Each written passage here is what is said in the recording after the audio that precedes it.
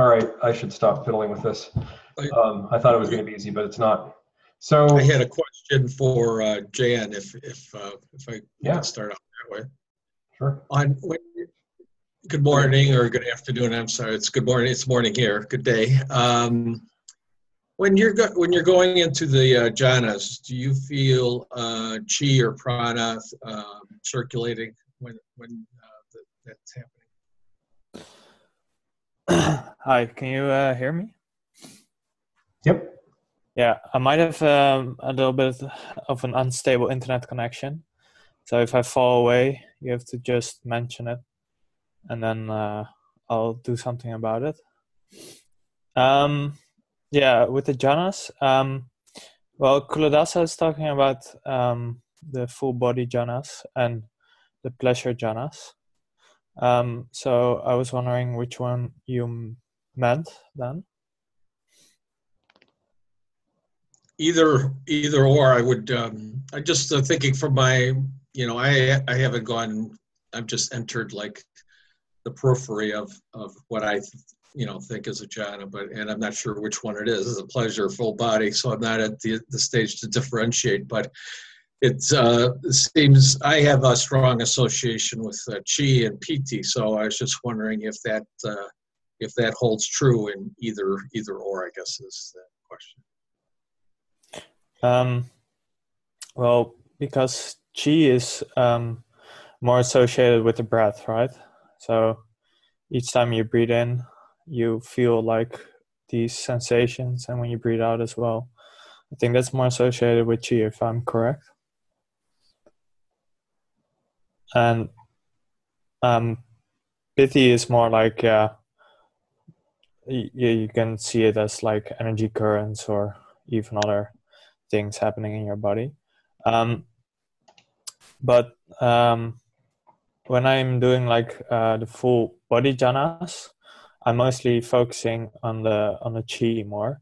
So then I'm really like focusing on the breath and then experiencing it in the whole body, just breathing in and out. And then after a while, I feel like on each in and out breath, I feel like these also like energy sensations through my body. When I breathe in, I feel them. When I breathe out, I feel them. And I really try to focus on those feelings. And then usually after a while, you kind of drop into it. So you have these sensations, and then like your full attention becomes these sensations. So it's really like you're falling into it. I think with the pleasure jhanas, it's a bit different how I experienced it. It seems like with the full body jhanas, it's more that you're like actively more actively focusing on the breath sensations. But with the pleasure jhanas, it's more like you're looking for a nice sensation somewhere, and then you're trying to get your attention on that. But that might be a bit harder, because what I experienced in the beginning was there was a pleasurable sensation, but when you like really try to focus on it, it goes away. So it's a bit like, yeah, it was a bit harder. But when you do find a pleasure sensation, you can try to focus on it, and then like see if it stays, see if it goes away. If it goes away, you'll just go back to the breath, and then start looking for pleasurable sensation as well. But when you do have a pleasure sensation and you are focused on it, then what usually happens is you also fall into like the pleasure sensation. And then what happened to me is then I fall into it in the pleasure sensation, and then like my whole body becomes a pleasure sensation. That's helpful. Thank you very much. I appreciate it very much. No problem.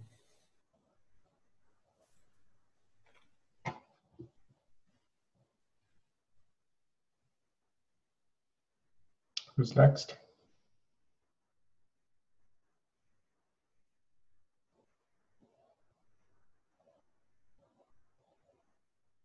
Oh, everybody's so calm. I'll go Okay. if no one else wants to. I've actually got something really cool to share. So not too much question-wise this week. I think I just need to do more practice. Like, I'm well set up for like cleared up confusions. And at this point, I think I just need to sit a whole lot and just do it. So, yes, what happened a couple of days ago was I had a really, really cool moment where right at the beginning of a sit, after like maybe not even 5 minutes, there was this thought coming up, and the thought was, let's pay attention to the breath. As I like, that's a thought, like the narrating mind was like, let's do some meditation. And that's like really something that happens a lot for me. And at first it was like, yeah, I just said that in my mind. I was just thinking that. And it was kind of agreeing with myself, like, yeah, that's good. Let's do that. I'm on board. And then, I don't know, it shifted. And I saw really clearly that I didn't produce that thought. And that it just came out of nowhere. Like it bubbled up from like, I don't know, the abyss or something and came up. And at first I didn't even realize that something significant had happened, and it just shifted in a like really small way. But then I kind of realized that I was really, really seeing the thought as not mine and not me and not myself in just like a not in a conceptual way, but it just I saw that it was the case, like intuitively is maybe the word. And then I had to like kind of pause for 2-3 minutes and like really think about what happened and like analyze it to make sure I wasn't tricking myself or something. And then I just like went on with my day kind of. But yeah, I thought that was kind of significant and I really enjoyed it. And especially because it was the kind of thought where, I mean, I've had like kind of these mini, yeah, I don't want to say realizations, but these moments where you kind of have some space between the self and the thoughts. I've been having those like several times, but this was really clear, and it was also something I was normally really identified with, like the narrating mind, the like setting intentions and stuff. So yeah, that's my contribution for this week. Nice. That space that you're describing between the self and, or between, I can't remember exactly the words that you used, but that can be a really useful part of your mindfulness practice. So learning how to sort of sink into or zoom out into or whatever that place where there's that little bit of extra space can be really beneficial. So I would encourage you to think of this not just as like, you know, something that happened along the path or, you know, a neat glimpse or something like that, but also just use like all of those things that you experienced there as part of your practice. Like you've seen some things that you can now actually fold into your practice and you can use like when you're just going about your daily business too. So, I mean, you're probably going to use them anyway. Like you probably didn't need me to tell you that, but I just mentioned. Yeah, I'm just wondering, do you have anything very specific in mind, or is that just a general thing of? Well, so what you'll find is that if you're in that place where there's that extra space, then a lot of stuff that normally might bother you or carry you into some kind of unpleasant story won't. So like, you know, somebody might stand on your foot in the subway, and before you might have thought, well, how rude, and gone off on this little spiral. But if you can go into that place where you've got that little bit of distance, then the feedback loop doesn't happen. And so the story doesn't perpetuate. And so you just wind up like having a much more pleasant day, because you're not spending all day thinking about all of the stupid things that people have done to you, or the things that you want, or stuff like that. You can just like sort of go zoop and yeah, see what happens with that. All right, good. And by the way, I mean, you know, you don't necessarily have to do anything for this to happen. It may well just happen automatically. Yeah, the way I experience it is, there's like a small gap between most of my like internal states, most of the time, like a sheet, like the size of a sheet of paper gap, where it's like just barely more than before. Yep. And then sometimes it kind of opens up like more, yep. But yeah. Yeah, good thing to explore. And, you know, also part of like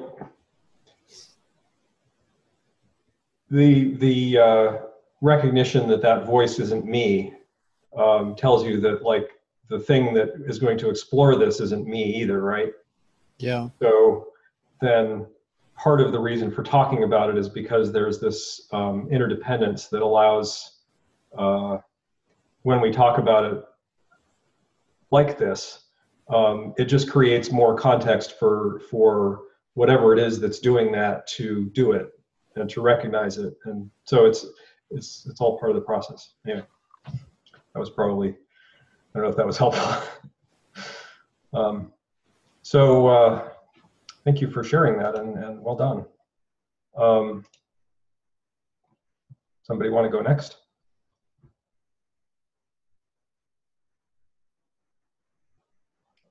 Yeah, I don't necessarily want to go next, but if I could comment on what you just said, I don't want to advise. I would like just to say what I would do if I were you. I would try to, as long as it is fresh, that is a fresh feeling or memory that you have, I would try to tap into that way of seeing things as much as I can throughout the day, in order to try to trigger that glimpse or baby insight or insight, or whatever you want to call it, just so that it really sinks in. Because so many times I've had these experiences and I thought, that's it, I get it. But then I just stopped meditating for 5 days because I thought, oh, this is just so awesome. And then I just lost it.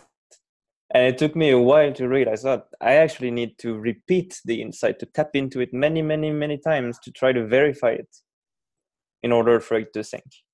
So that's what I would do if I were you. Hope it's useful. Yeah, I guess I don't really see it. It doesn't feel like something I can consciously control at all. And so far I haven't even noticed what the causes of this happening are. It just seems to come up completely randomly.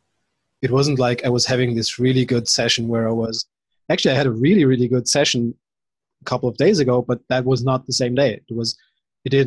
I wasn't very concentrated, and the session after that wasn't special.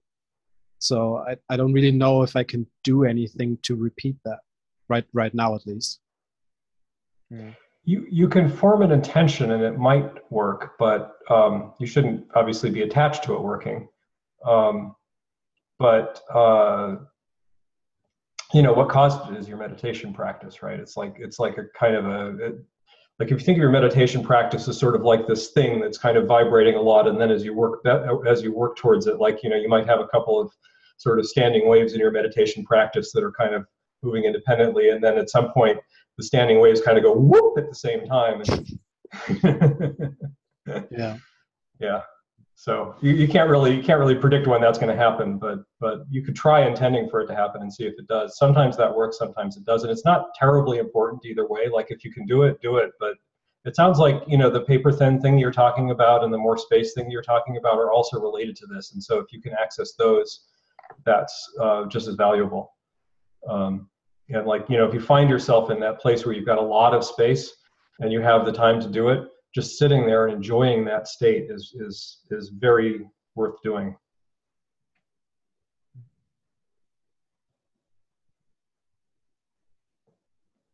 And independently also of being able to tap into these things on demand, almost on demand, or to be able to recreate the conditions to get these states.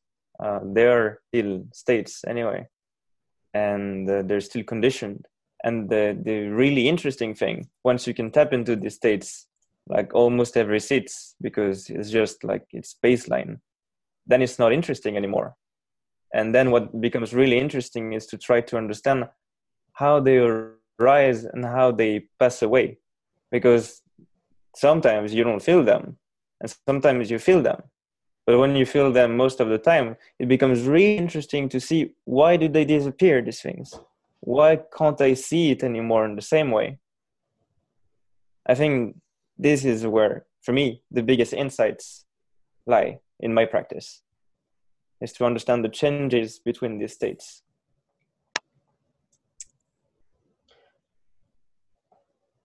I would advise you not to get too wrapped around that idea, though, because it's different for everybody. Like what you're describing is an experience that a lot of people have, but not everybody has it. So, like, you know, insight experiences for some people are very sharp and repeatable. Like Nick Grabovac is like this. Like he can just go, you know, he can go into things the same way. But for other people, it's less surface. It can happen very much in the unconscious mind, and so the experience that you have of it is just that something arises out of the unconscious mind spontaneously, as far as you're concerned, and it's just as effective at getting you to the trait, right? The trait of not having this sticky self that's causing you to suffer, right? But because it's happening in the unconscious mind and not in the conscious mind, it's difficult to do the kind of analysis that you were just describing. So the reason I'm saying that is because sometimes people can get stuck on the idea that they should be able to replicate it consciously, and wind up making that the focus of their practice. And you know, if you find that you can do that, it's great, but it isn't the same for everybody. And so you have to work with whatever is happening in your practice, not necessarily try to replicate the experience that someone else is having. And I mention this because I'm actually one of those people for whom a lot of this stuff happens in the unconscious mind. And the fruitions that I experience just kind of blossom up out of nowhere. And I have no idea how they're happening. I'd love to find out how they're happening. It's interesting to me, but it's not important because I'm still getting the result. I'm still getting the wonderful experience of having had this fruition happen and having had the change in my mental continuum that's really hugely reduced the amount of suffering that I experience in my life. But I still, like, my meditation practice is not producing the same results that yours is. And, you know, I'd love it if it did, but I'm okay that it's not. So I'm glad you said what you just said, because my intention was not to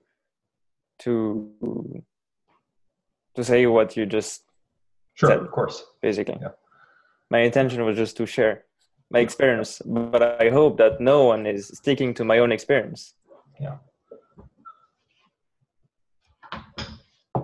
I hope that everyone is pursuing their own experience and just trying to apply the rules of the game.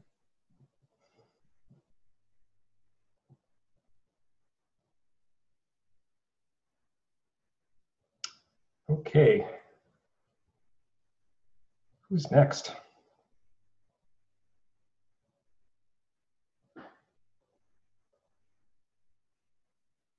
We can have a really short session if nobody wants to talk. I'll go. Okay. It's been a kind of crazy week, so a lot of stuff going on in life, which is making the meditation just be kind of frustrating because it feels like nothing's going anywhere. So I'm kind of going between.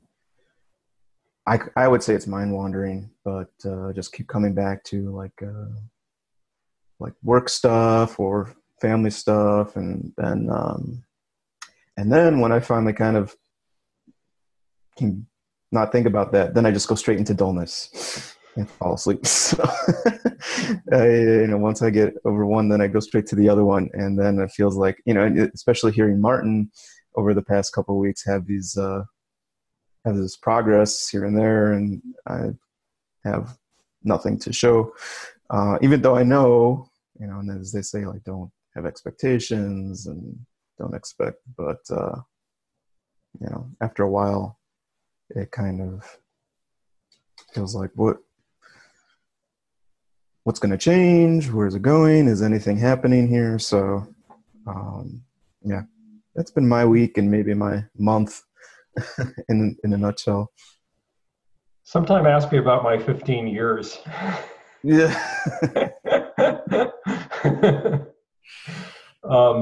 Yeah, I mean, that's challenging. And a couple things I'll say about that, because I've been in exactly the situation that you're describing. I mean, exactly like I had this situation. Exactly like from a practice perspective, I had this situation that my mother has had she had a stroke when she was in her late 50s and was paralyzed partially in her right side, or her left side, I guess. And then that kind of sucked a lot, and we just kind of dealt with it as a family. And then like a few years, this was actually probably a year after I started meditating with Chuladasa, my mom had an injury. She fell and broke her hip. And the injury actually resulted in her being essentially completely disabled to the point where she can't get in and out of her bed on her own, which is, compared to where she was after the stroke, that's like a huge come down. And after where she was after the stroke wasn't great. And so this was creating this pattern of continuous emergencies in my life, because she was living in a house in the middle of nowhere, about a half an hour away from where I live. And I would sometimes get a phone call 2 times a day that, the person who was supposed to come and help her move from her bed to her toilet or whatever didn't show up. Can you come over and do that? So like my life was just like stress central, and I couldn't meditate an hour a day. I certainly couldn't meditate 2 hours a day. I was lucky if I could manage an hour. And at first I was very frustrated by this, because I was in the same place you were, where I had all of this, like, this, like I'd finally found it, after like the 15 years that I was just mentioning, I'd finally found a practice that I thought might work. And, like this was like a goal that I'd had for a long time. And suddenly it was like, it felt like it was within reach. And then suddenly it felt like it was snatched out of reach by this situation with my mom. And so I had a lot of stress. I had a lot of panic attacks. There was a lot of really unpleasant stuff going on in my life. But I was able to continue doing the practice a little bit. And I can't say that I got huge results from it during that time. But what I did was that I used that frustration, the feeling of like, man, I don't have time to do an hour sit today. And that sucks. And so I'm going to do like my 15 minutes, or I'm going to do my 20 minutes or my half hour. And let's take this frustration and see if I can use that in my meditation. And so I basically spent that period in my life, which lasted for a few months before we kind of got things under, more manageable.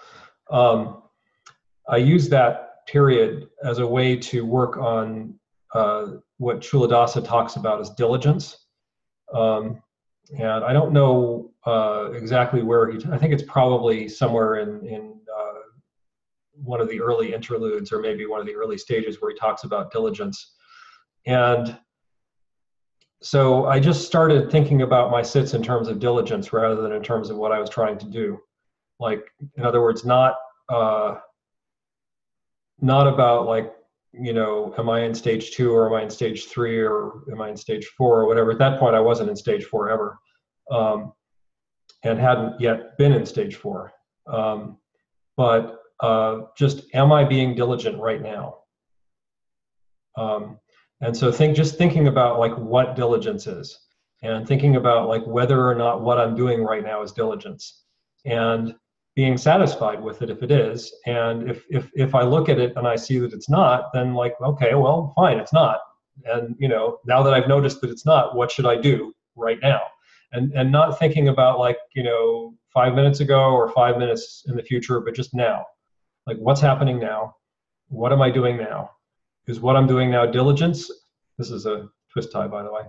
Is what I'm doing now diligence, or is it, or am I just like, sort of self-comforting? There's a self-soothing, right? And if I'm self-soothing, is that actually what I need to be doing right now in order to be more diligent, or is it avoidance?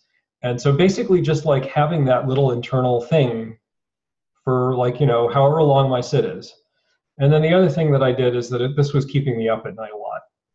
And so, if I woke up in the middle of the night with some clever plan for how I was going to devise some Rube Goldberg solution to my mom's mobility problem so that she could use at one point I actually bought a winch that I was going to attach to a frame so that she could use a climbing belt that she'd be wearing, hook it to the winch, press the button, it would lift her up, and then she would rotate off of that onto whatever she needed to rotate on. So I had this like incredibly complicated thing. And so I would be like in the middle of the night, or when I was sitting down to meditate, thinking about this complicated thing. And it would keep me awake. And so if I got up in the middle of the night, I would just get up and sit. I would get up and sit for a half hour. And then I would go back and I would try to go to sleep. And oftentimes I would be able to go to sleep after having sat for a half hour, because my mind would be less, racy. Like it would, like, especially if I worked on the diligence thing, just like letting go of whatever comes up. Like, don't be mad at myself if stuff comes up, but just like keep letting go of it as it comes up. Keep letting go. What's happening right now? Don't focus on like results. Just focus on what's happening right now. And I got through that period, and afterwards I was in stage 4 really solidly. So the point I'm making is that the stuff that you do right now, even if it's not producing results right now, can definitely produce powerful results later. And so don't do your best to take refuge in that. Like, don't just sort of like go, oh yeah, this is good in the long run. Yeah. Like seriously, like think that, like open that up and think about it, because when you're in a situation where life is just like, throwing you a lot of rough ocean, and you can't really have a practice that feels stable, it's really important to remember that whatever you're doing in your practice, once the waves settle down a little bit, will work, and you will see results. And also, by the way, I mean, I got some amazing results from just doing this, what I'm talking about. I remember once having a panic attack, and I didn't realize I was having a panic attack. It really just felt like this intense energy. And it was around the fact that I was worried about my mother because she was alone in the house, and I couldn't really go do something about that. So this panic attack came, and it was just like overwhelming. But my mindfulness was enough after all of these months of doing what I'm describing, that I was just like, whoa, what's this energy? You know, I seem to be like getting a lot of energy out of thinking about the situation with my mom. Wow. And then the energy would fall away because I was not really engaging with it. And then as soon as the energy fell away, the sort of, whoa, that's interesting, stopped, because the thing that was making it happen stopped. And so the panic would come back, and it just like, the panic came back, like, I think it came back about 7 times. And then after the last time, it just was like, yeah, okay. You know, now I know what a panic attack is like when it's just starting. And so as soon as it starts, I'm just like, oh, there it is, and it's gone. So, you know, like, don't necessarily think that the things you're going to get out of your practice right now are going to be like, you know, that you're going to be levitating off of your cushion or something like that. That's not what the fruits of your practice will be at this point in your life. And that's okay, because the fruits of your practice will still come out later when things calm down a little bit. It's interesting you mentioned that, because my dad broke his hip last Friday. So Yeah. it's more than you know I'm going through, kind of similar to exactly what you're going through. And he's also was very unhealthy before that. So yeah, it's just a compounded thing. Yeah. And but I there is some insight to what you say about that, to really, because I think I kind of am doing that. Yeah. I guess supposedly there's progress being made. That's what I've been told. But I'll try to really dig deep into that a little bit more. Yeah, that's all. I think that I'll see if there's anything else over this week that I thought was interesting to share, but okay, I'm taking up some time now. Sure. Jean-Michel, did you want to say something? Yeah. Just on the topic of progress and reaching goals and seeing that you're not progressing after sometimes, something that can really help, at least helped me to see it from a different angle, is when I read a long time ago the book Waking Up from Sam Harris. Inside he has a passage on which he talks of the significance of cessation and gradual versus sudden awakening. And I'm not going to say much more than that. I found the passage online that I'm referring to, and you can read it yourself later, where he talks about the fact that he had been goal-oriented for many years, and he had spent total like about 1 year in silent retreat without reaching cessation, being super saturated in the deepest jhana, with having no connection to the senses anymore, just something that seems awareness without the senses, but still no cessation. And it took him to go a little bit further to finally understand that what he was seeking, the goal, was not necessarily the way to think about it. That'll be interesting. I'll take a look at that. Yeah, maybe there. Now that I think about it, I mean, there still is some goal there. I guess ultimately that's why it feels like ultimately that's why we're meditating, but maybe not. I don't know. Well, I mean, part of that, Mike, is that it goes back to what Jean-Michel and Martin were talking about, which is that, and what I was talking about, which is that, you know, the way this surfaces for you may be different than the way it surfaces for someone else. And so, you know, you may actually, like, it's not uncommon. I've had people have stream entry. I led a finder's course cohort a couple of years ago, I guess now.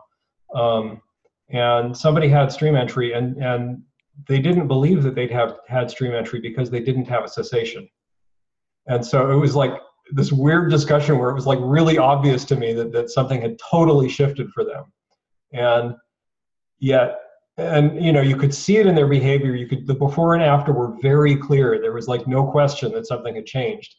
And they were convinced that nothing had changed because they had been taught for their whole Dharma career that the only way you can have stream entry is to have a cessation. And a cessation happens in exactly this way. And, and of course, that's just one way that you can have, stream entry. So, and I mean, it was actually really refreshing. Chuladaso was the first person that mentioned that, some people just have this experience that, like, at some point, like, they notice that things have shifted, and it might be, and they look back and they can say, oh, well, like 6 months ago, things were definitely different. And I can't really say when in this 6 months between then and now things shifted, but things have shifted. And so it's like, it can be very gradual. It can just totally surface up out of the unconscious without ever appearing in the conscious mind. So in other words, part of the point of saying don't be goal-oriented is not that you're not trying to have stream entry or something like that. It's that you have no idea how it's actually going to surface for you. And so, like trying, and even after it's surfaced, for some people, it's only when you kind of walk them through, like, look what's changed, that they can tell you, oh yeah, okay, yeah, something really did change. And, then you start talking about, like, the fetters, and you can say, well, oh yeah, like, I can see how this fetter has dropped, but, no evidence of how it happened. Can I ask you guys if you, and I don't know if this was made clear in other texts or anything, but is the kind of trouble and more issues that you're having to deal with in life, does that help push you further along the path? Is it kind of like fuel that gets you there, whereas another person who's trying to do the same thing and everything is in life is perfect and they don't have to be challenged with anything, also trying to achieve the same thing? Is it like fuel? I don't know. Does it not matter? It's definitely a theme in Tibetan Buddhism. I don't know if it's as much of a theme in Theravada, but certainly, like, if you think about the story of the Buddha and the mother whose child died, I don't know if you're familiar with that one. Basically, so the Buddha is, like, famous, and everybody thinks, like, the Buddha can solve all their problems like a magic pony or something like that. And so this woman's child dies, and she's just absolutely heartbroken, like just a little baby. And she goes to the Buddha with the dead child and says, can you bring my dead child back to life? And the Buddha says, go out. The Buddha says, here's what you have to do. Go out and bring me a bowl of rice. I'm slightly making this up. What's that? Mustard seeds. Mustard seeds, sorry. A bowl of mustard seeds from, Andrew keeps me honest, a bowl of mustard seeds from a house where death has never occurred, never visited. And then we'll see what we can do. And so she goes out and she goes around and she tries to find a house where this is true. And in the process of this, and of course, she's obviously suffering terribly during this time, but in the process of this, she has a really profound realization about the truth of suffering, and has stream entry, and eventually reaches, I think, becomes an arhat. So even, I guess my point being, even in the Pali Canon, this is a theme, but in Tibetan Buddhism in particular, they talk about the problem of the Deva realms. So the idea with the Deva realms is, like, you take a rebirth in this magical realm where, anything that you want, you just think of it and it appears. And people live for hundreds of thousands or millions of years, and there's no aging. So when death comes, it comes very suddenly, but it comes after a very, very long time.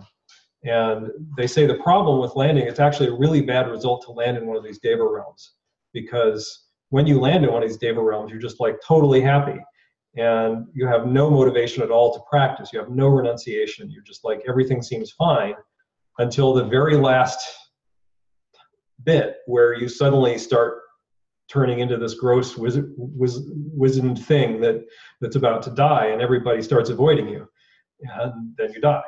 And in the Tibetan tradition, you go straight to a hell realm because you burned up all your good karma. Now, whether you believe in hell realms and deva realms or not, obviously the metaphor holds, right? The happier you are, the less likely you are to pursue anything that would address your unhappiness, because the less unhappiness you have.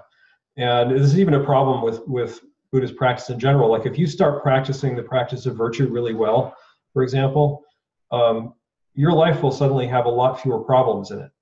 And then suddenly your motivation to practice, and I've had this happen to me, your motivation to practice just kind of bottoms out. You're like, okay, I'm doing fine. I guess I'll practice today, but I have these other things to do, and your practice gets lower priority. And then suffering comes back, always, because here we are in the realm of suffering. So it's never the case that this is it's never the case that this is going to just continue forever, right? At some point, the suffering is going to come back, and yes, it does motivate you to practice. So sure, when you're in a situation where you've got a lot of suffering going on, it is going to motivate you to practice. Of course, it's also creating all kinds of problems that are making it hard to practice. So you have to work with that. But yeah, it's definitely, one of the things that I found is that the more pain I feel, the more compassion I can feel easily. Like it's very easy to generate compassion when I'm feeling pain. When I say that, I mean literally like going to the dentist's office. When I go to the dentist's office, I always do compassion practice because it's so easy. Like I just think about all the suffering people in the world and I try to generate compassion for them, and it's just like automatic. And the dentist's like, "Why are you grinning?" So definitely, if you can take advantage of this wonderful opportunity, that's great. Thanks. I think that kind of clarified a little better. So I've found, I guess especially recently, that often when something like that happens, when it's over, actually I'm in a better place. Like I've made some of the most progress in my practice. And I've come to think of these things sort of as analogous to purifications, where I think of a purification, kind of in the internal process as sort of kind of letting something be and reducing your aversion to it. And I just think that at least for me, I've just come, there's always, I've come to recognize things are always sort of going to go up and down, but I do find that if you just sort of step back and kind of let those things happen, then actually I can take advantage of the time, the kind of, once things have settled back down, I'm actually in a better place than I was before. Skiing moguls makes you a better skier. Thanks, Ben.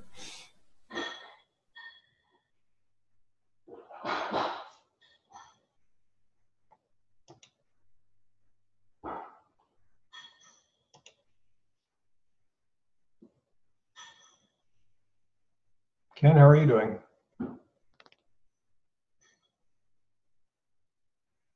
Hey, I'm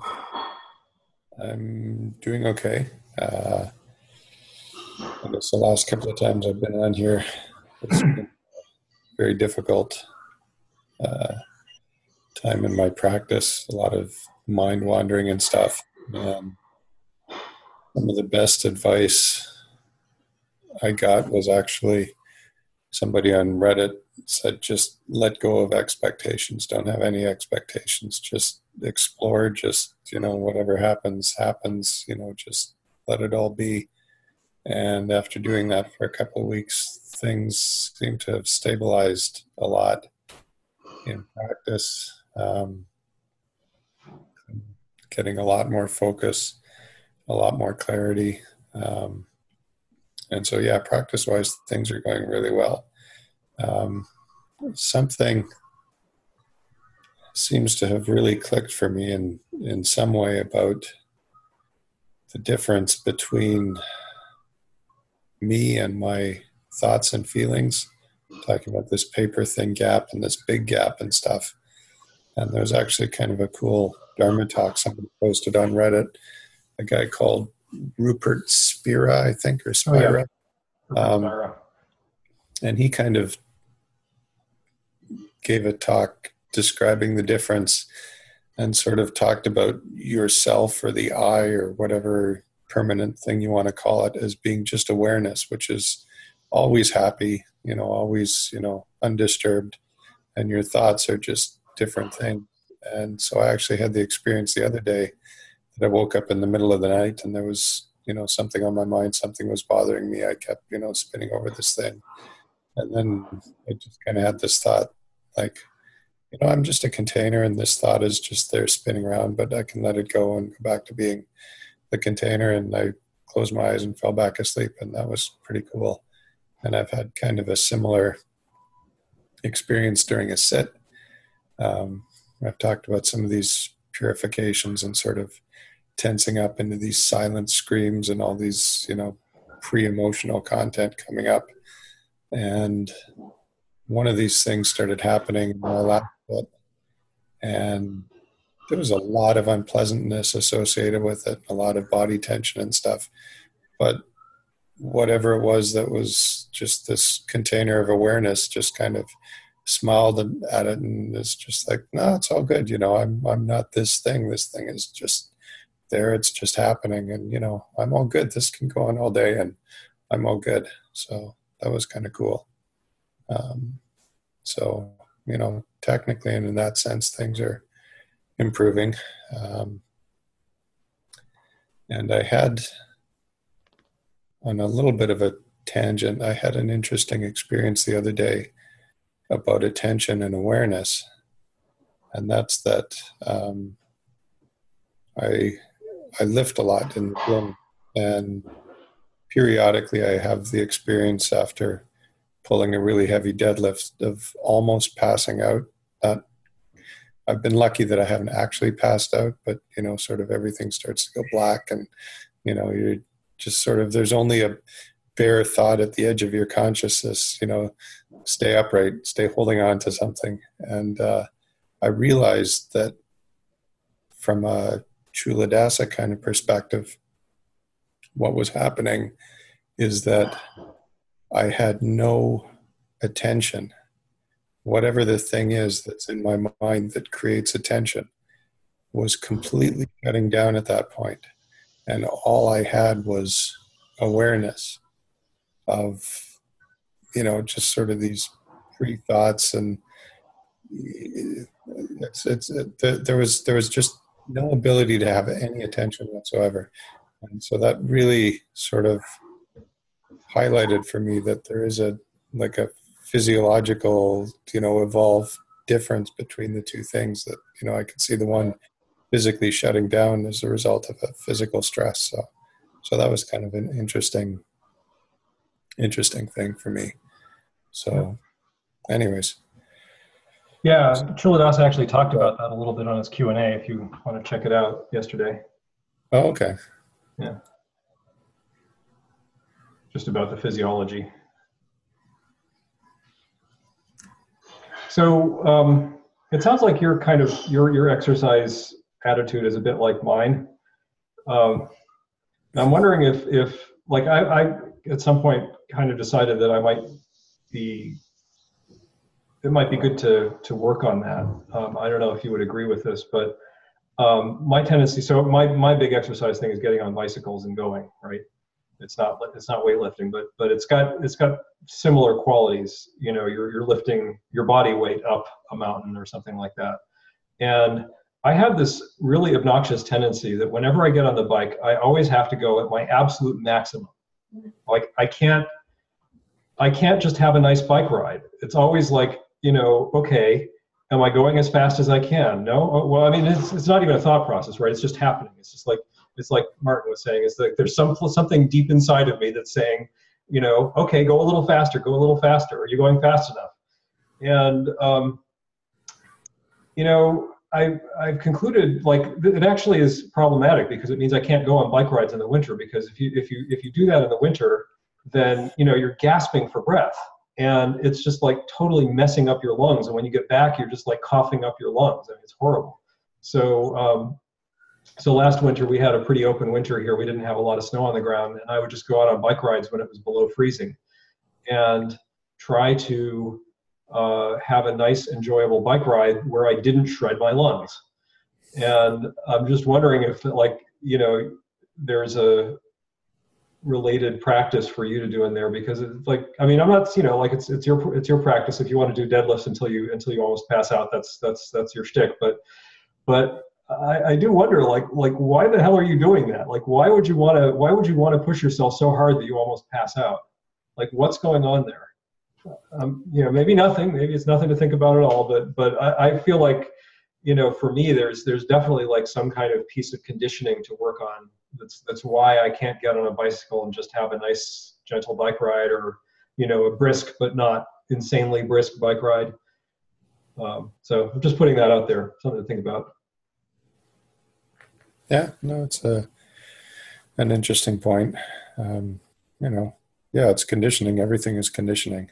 Yeah. I'm becoming more and more convinced of that. And the other thought kind of occurred to me a while ago, that, you know, all these thoughts just, you know, they come up, and some are good, some are bad, some are conditioned by this, some by that. And all I really need to do is just cultivate the thoughts that serve me in some positive direction, and ignore the thoughts that don't serve me. And so far, lifting serves me pretty well. So,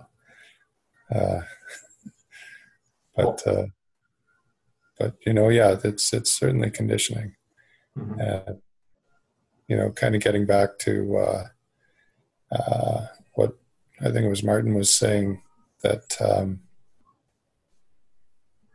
seeing these thoughts arise that sort of weren't his. I have had that experience too in the gym, where I've gone down, you know, set up under the, you know, bench to do a set of bench press, and it's like the set just sort of executes itself, and I'm just watching it, and I'm going, cool, it looks like I really like bench pressing. It's like, cool, I'm really, you know, I'm really getting into this one. I'm really pushing max effort, you know. This is kind of really neat. You know, it doesn't happen every time, but it's like, you know, it's like, cool, there's this unconscious part of me that really knows how to do this well. That's neat. So yeah, it's, you know, it's all conditioning. You can condition yourself, you get conditioned by other people, other stuff, and yeah, I agree. By the way, on the topic of conditioning, I don't know if you guys have any interest in this, but Jeffrey Martin, the guy who does the Finders course, also has a course for people who've had insight experiences called the Explorers course. And I suspect there are several people on the call here who could benefit from that course. He's starting one up in January. So I just mentioned it in case you're interested, but it's, you know, like what you were just talking about, Ken, sounds like a classic example of something that you know, Jeffrey goes into quite a bit of detail about conditioning in the Explorers course, and I found it pretty useful, like what it is, and how to identify your conditioning, how to identify the conditioning that you want to keep versus the conditioning that's problematic, how to find your blind spots, like the things that you're just not seeing at all. It's a pretty good course. Dad? Yeah. Where can I find info about this course? Hang on a sec.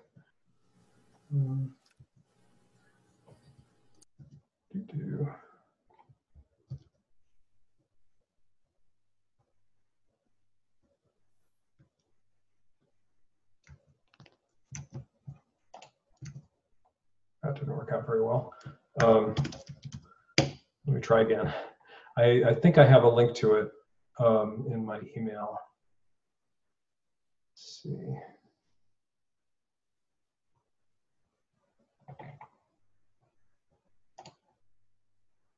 Let me see.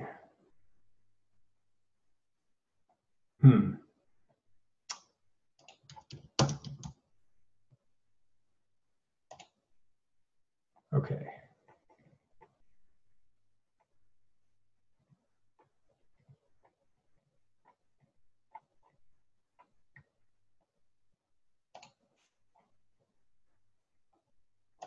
So here's the link.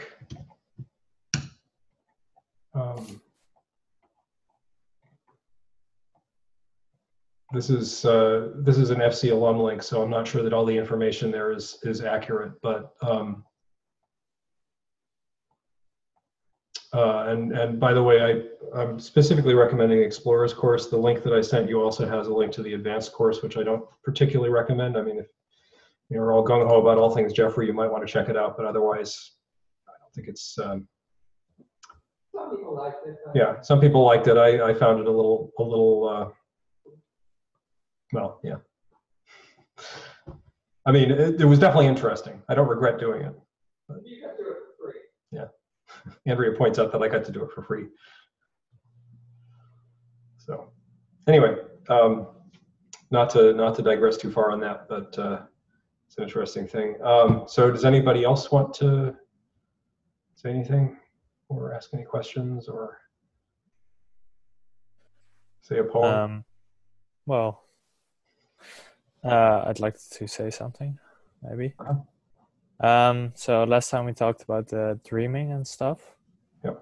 And after that, a couple of days later, I picked up a book on lucid dreaming, exploring the world of lucid dreams, is it called? And I still have this very vivid dreams, and I had a lucid dream again. Now I'm training it a little bit. This time becoming aware of my dream, which was really cool. Yeah, it was really great actually. I was floating around, playing with puppies, and that was awesome. Yeah, I still do sometimes have weird things. For example, sometimes I just keep being aware when I try to fall asleep, when nothing is on my mind. So I'm actually then meditating in bed and meditating on the relaxation. And yeah, there are a lot of sensations. But I can't fall asleep. I just am aware of like my body and a lot of sensations coming up. I think like a couple of sensations are like from the state of being awake to falling asleep. Hypno something. Hypnagogia.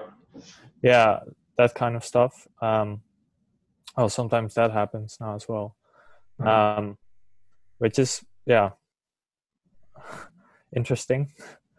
But yeah, that's also happening. Mm-hmm. Yeah, practice is going okay. But there's a lot of I just always am between stage 6 and 8. It's always like fluctuating a lot. I don't know if that's weird or anything, but like the one day I'm like in stage 6 all the time, and then the next day I'm in stage 8, and it's always random where I seem to be. I'm just like practicing, see if just you keep a journal? A meditation journal. Yeah.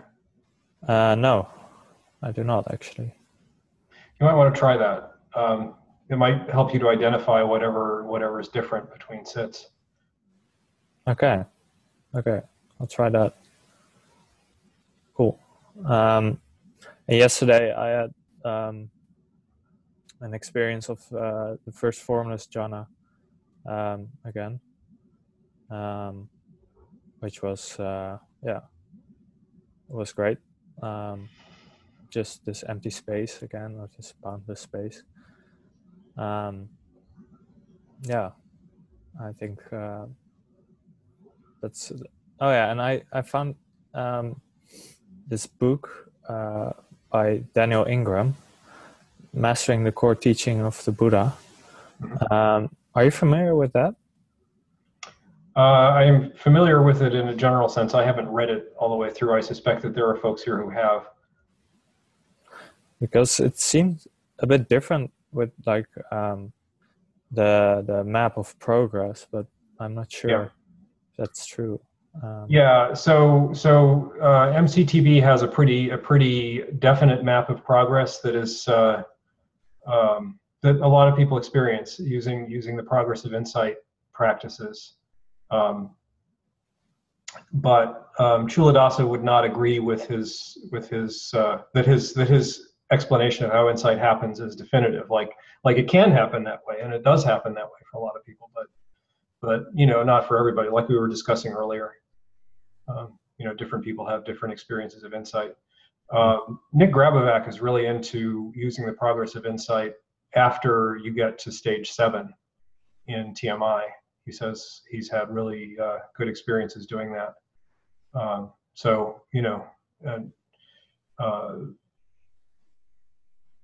POI is a little bit risky if you're not in stage 7, but since you're having the sort of stage 6, stage 7 experiences, it would probably be fine for you to try those practices if you think they're interesting.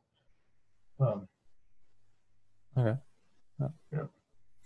I suspect Jean-Michel can tell you quite a bit about what happens if you do those practices. Yeah, what I wanted to say is that you say that you go between stage 6 and stage 8, but I think that's completely normal. It's a little bit hard when you just reach stage 8, when you've had some glimpses of stage 8, because it's really different practice. Stage 8 is doing some exercises. It's basically doing everything you've learned from stage 2 to 6, but in reverse, doing them on purpose and watching them, watching what happens, watching how the things that were happening to you are not happening on their own. This is connected to what I was saying before, is trying to understand how these things happen. This is the insight practices. And I think I could never have single pointed attention the second I sit and then decide, now I'm going to stop insight practices. So I think it's completely normal to start your sits at stage 6, and then after some time you get effortlessness, and after some time is where you feel like this is stabilized. I can let it go for maybe 10 minutes and do some insight practices. Then you do insight practices, and if you trip, then try to work on the effortlessness again. Yeah, that's exactly how it feels. Like sometimes even it feels like I can do it for like 10 minutes, the effortlessness. And when it goes great, it has been like a whole sit even. So yeah, it's just so, different, but all right, it's cool. And I wouldn't even worry about trying to get to the insight practice anyway. Just try to go where it takes you. Sometimes some things happen that really try to drag me out of where I was going to go. Like maybe I'm falling into some experiences that I haven't had before, but are really with a not so much disturbances, like not so much distractions. So it's also interesting. But then I'm like, oh, but wait, I was supposed to do some insight practices. Oh, but maybe I can do that later. So I think it's also okay sometimes to decide that you can let the boat takes you where it takes you. Not necessarily be too strict. Yeah. And also, so sometimes when I meditate, you have pity during the meditation, but when the session is over, I sometimes experience pity for like half an hour afterwards as well, which is a very nice pity. So it's very nice energy currents throughout the body for like a longer period after the meditation. What kind of pity is that? Is it like a higher grade pity, or is it something else than pity? Or I also was wondering that. Well, you can find the answer in the book. I'm just saying you can read it for yourself. But what I would say is, does it really matter? I'm not sure.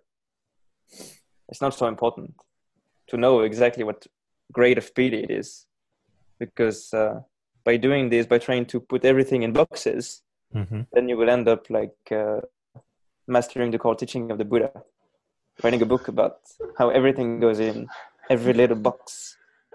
And then it becomes very hard to practice. Oh dear. Then you will have Jhana 3.1.1.2. If anyone has read the book, then they know what I mean. Which I think is true.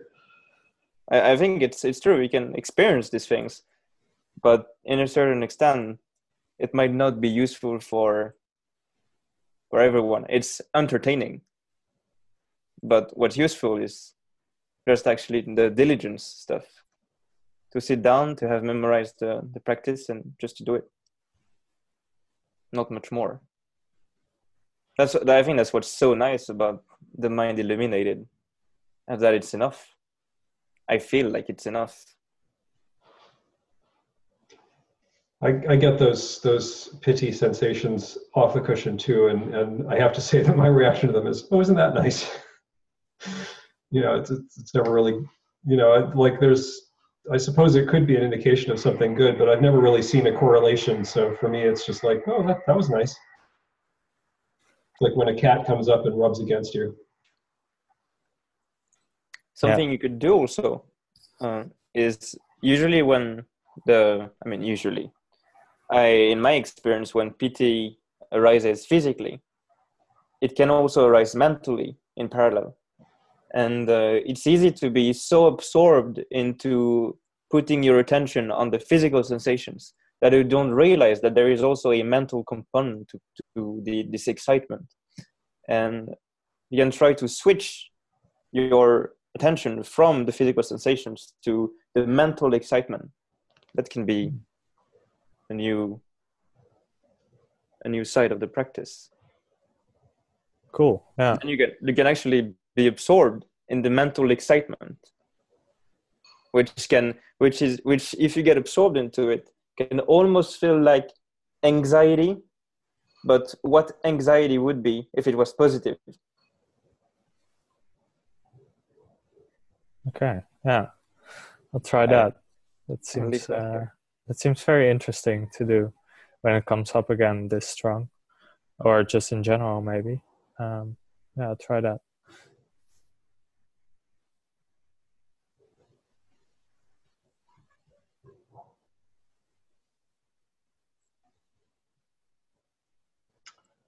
Okay, well, we're getting towards the end here. John and Ben haven't said anything much. Do you guys have anything you want to bring to the table?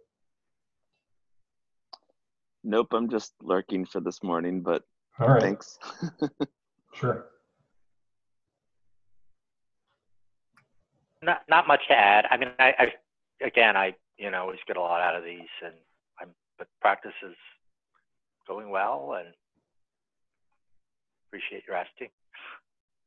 Cool.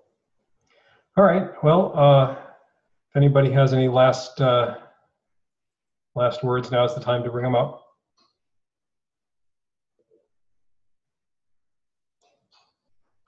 Sounds like no. All right. Well, thanks. I have a quick question for you guys. Sure. I've probably going to post this on the forum, but it was just when you have dullness, and the first antidote Chuladasa recommends is the taking a really deep breath, holding it for a second, blowing it out through pursed lips. I find that makes me kind of, I don't know if it's lightheaded, but then I can't even really tell if the dullness is still there anymore. So I hardly ever use that one. I'm wondering if people notice that as well. Maybe I'm not doing it right, because it seems like it's not helping, because it's making me confused as to if I'm having dullness still or I'm getting lightheaded, and it's all going together. So do you guys generally use that? Do you kind of skip it because maybe it doesn't work so well? Or I don't like to use that one either, for whatever that's worth. Yeah, if it's for the same reason, just because if you feel lightheaded at all, then you can't really tell if it's dullness, or maybe I'm just not able to notice the difference right now. Well, so, I mean, dullness has effects, right? I'm sorry, what? dullness has effects, right? Yeah. Yeah, so you can observe the effects of dullness even if you can't really tell whether you actually have dullness from the feeling of dullness itself. Yeah, but doing the first antidote, I don't know if it kind of brings some kind of lightheadedness or something that Sure. makes Yeah, it yeah. hard to It's a little bit differentiate. of hypoxia, but what happens? What happens to your attention? Like, is your attention then able to be more on the breath? Do you experience more detail after you've done this, or is it the same, or is it less? Or are you not able to tell whether it's the same or less because you're too lightheaded? I think I'll have to observe it again and get back to you on that. All right. Yeah, one of the things. Sorry. No, go ahead. One of the teacher trainees in my cohort is a yoga instructor. Actually, two of them are, but one of them in particular has mentioned that she uses Kapalabhati that way, which is a yoga practice where you basically do a bunch of very short breaths with strong exhales, and it really oxygenates the brain, and then that can dispel dullness. I mean, my personal experience with dullness, and this is another thing to explore. I would personally try all of the antidotes that Chuladasa mentions, and just see what effect you get out of them, and do the best you can to observe, what effect it has on your experience of the clarity of the breath, and the basic markers of, like, do you have dullness? But the other thing is, a lot of times dullness is avoidance. And so it can be helpful to get curious about what it is that's being avoided. And it'll be something different, over time. It's not always the same thing, but it's very common. There are a lot of things that your mind is going to try to avoid as you deepen into your meditation practice. And dullness is one way to avoid them. Distraction is another. So it's no accident that we have these meditation obstacles. I think it's Kapalla. And Bhati sounds right. I don't know. Hang on a sec. Let me just Google it. But anyway, yeah. So try to observe, like, what's going on in your mind when dullness arises, and you may discover that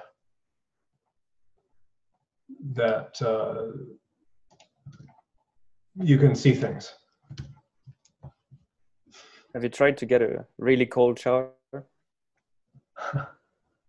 I've tried the face in the ice water, but it's Oh, I gotten mean, pretty the really cold water. Just go under and put it. Really cold. Face in the ice water, you need to like hyperventilate a little bit, hold your breath, put your face in the water, leave it there for long enough, like probably 10 or 15 seconds. And then that triggers the dive response. I don't know if I've done it for 10 and 15 seconds. I realized that it was really uncomfortable. Yes. But I see what you're saying. Well, it doesn't have to be like, you shouldn't like fill the pot with ice and then have a little water in it. You just want it to be cold. You don't want it to be really cold. No, I mean, it was just the sensation is kind of a little freaking out. Maybe that's what you were supposed to do. But the way I meditate is in kind of like it's a sunroom. Right now it's pretty cold because of winter, so I haven't been doing that because I didn't want to get too cold. You don't want to get hypothermia while you're meditating. Yeah, exactly.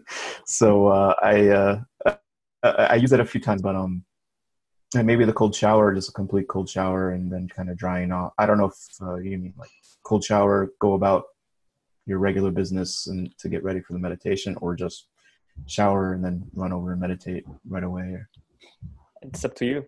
What you can do that's really interesting when you do cold shower is pay attention to how aversion is arising before you touch the water. If you have had previous experiences with cold shower, if it's the first time, then maybe you won't have it. But if it's the second time, you will probably have it. I'm getting a quite strongly at the very beginning. I'm getting aversion just hearing you talk about cold showers.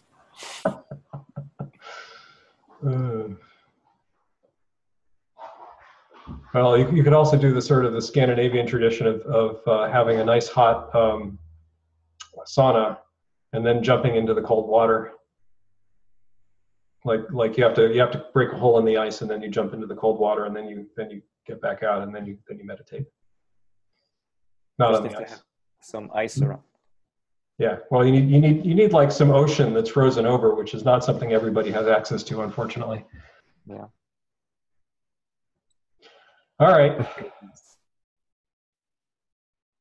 Well, this has been fun. Thanks for coming, and we will talk again. Thanks. I hope. Thanks, Seth. Thanks all.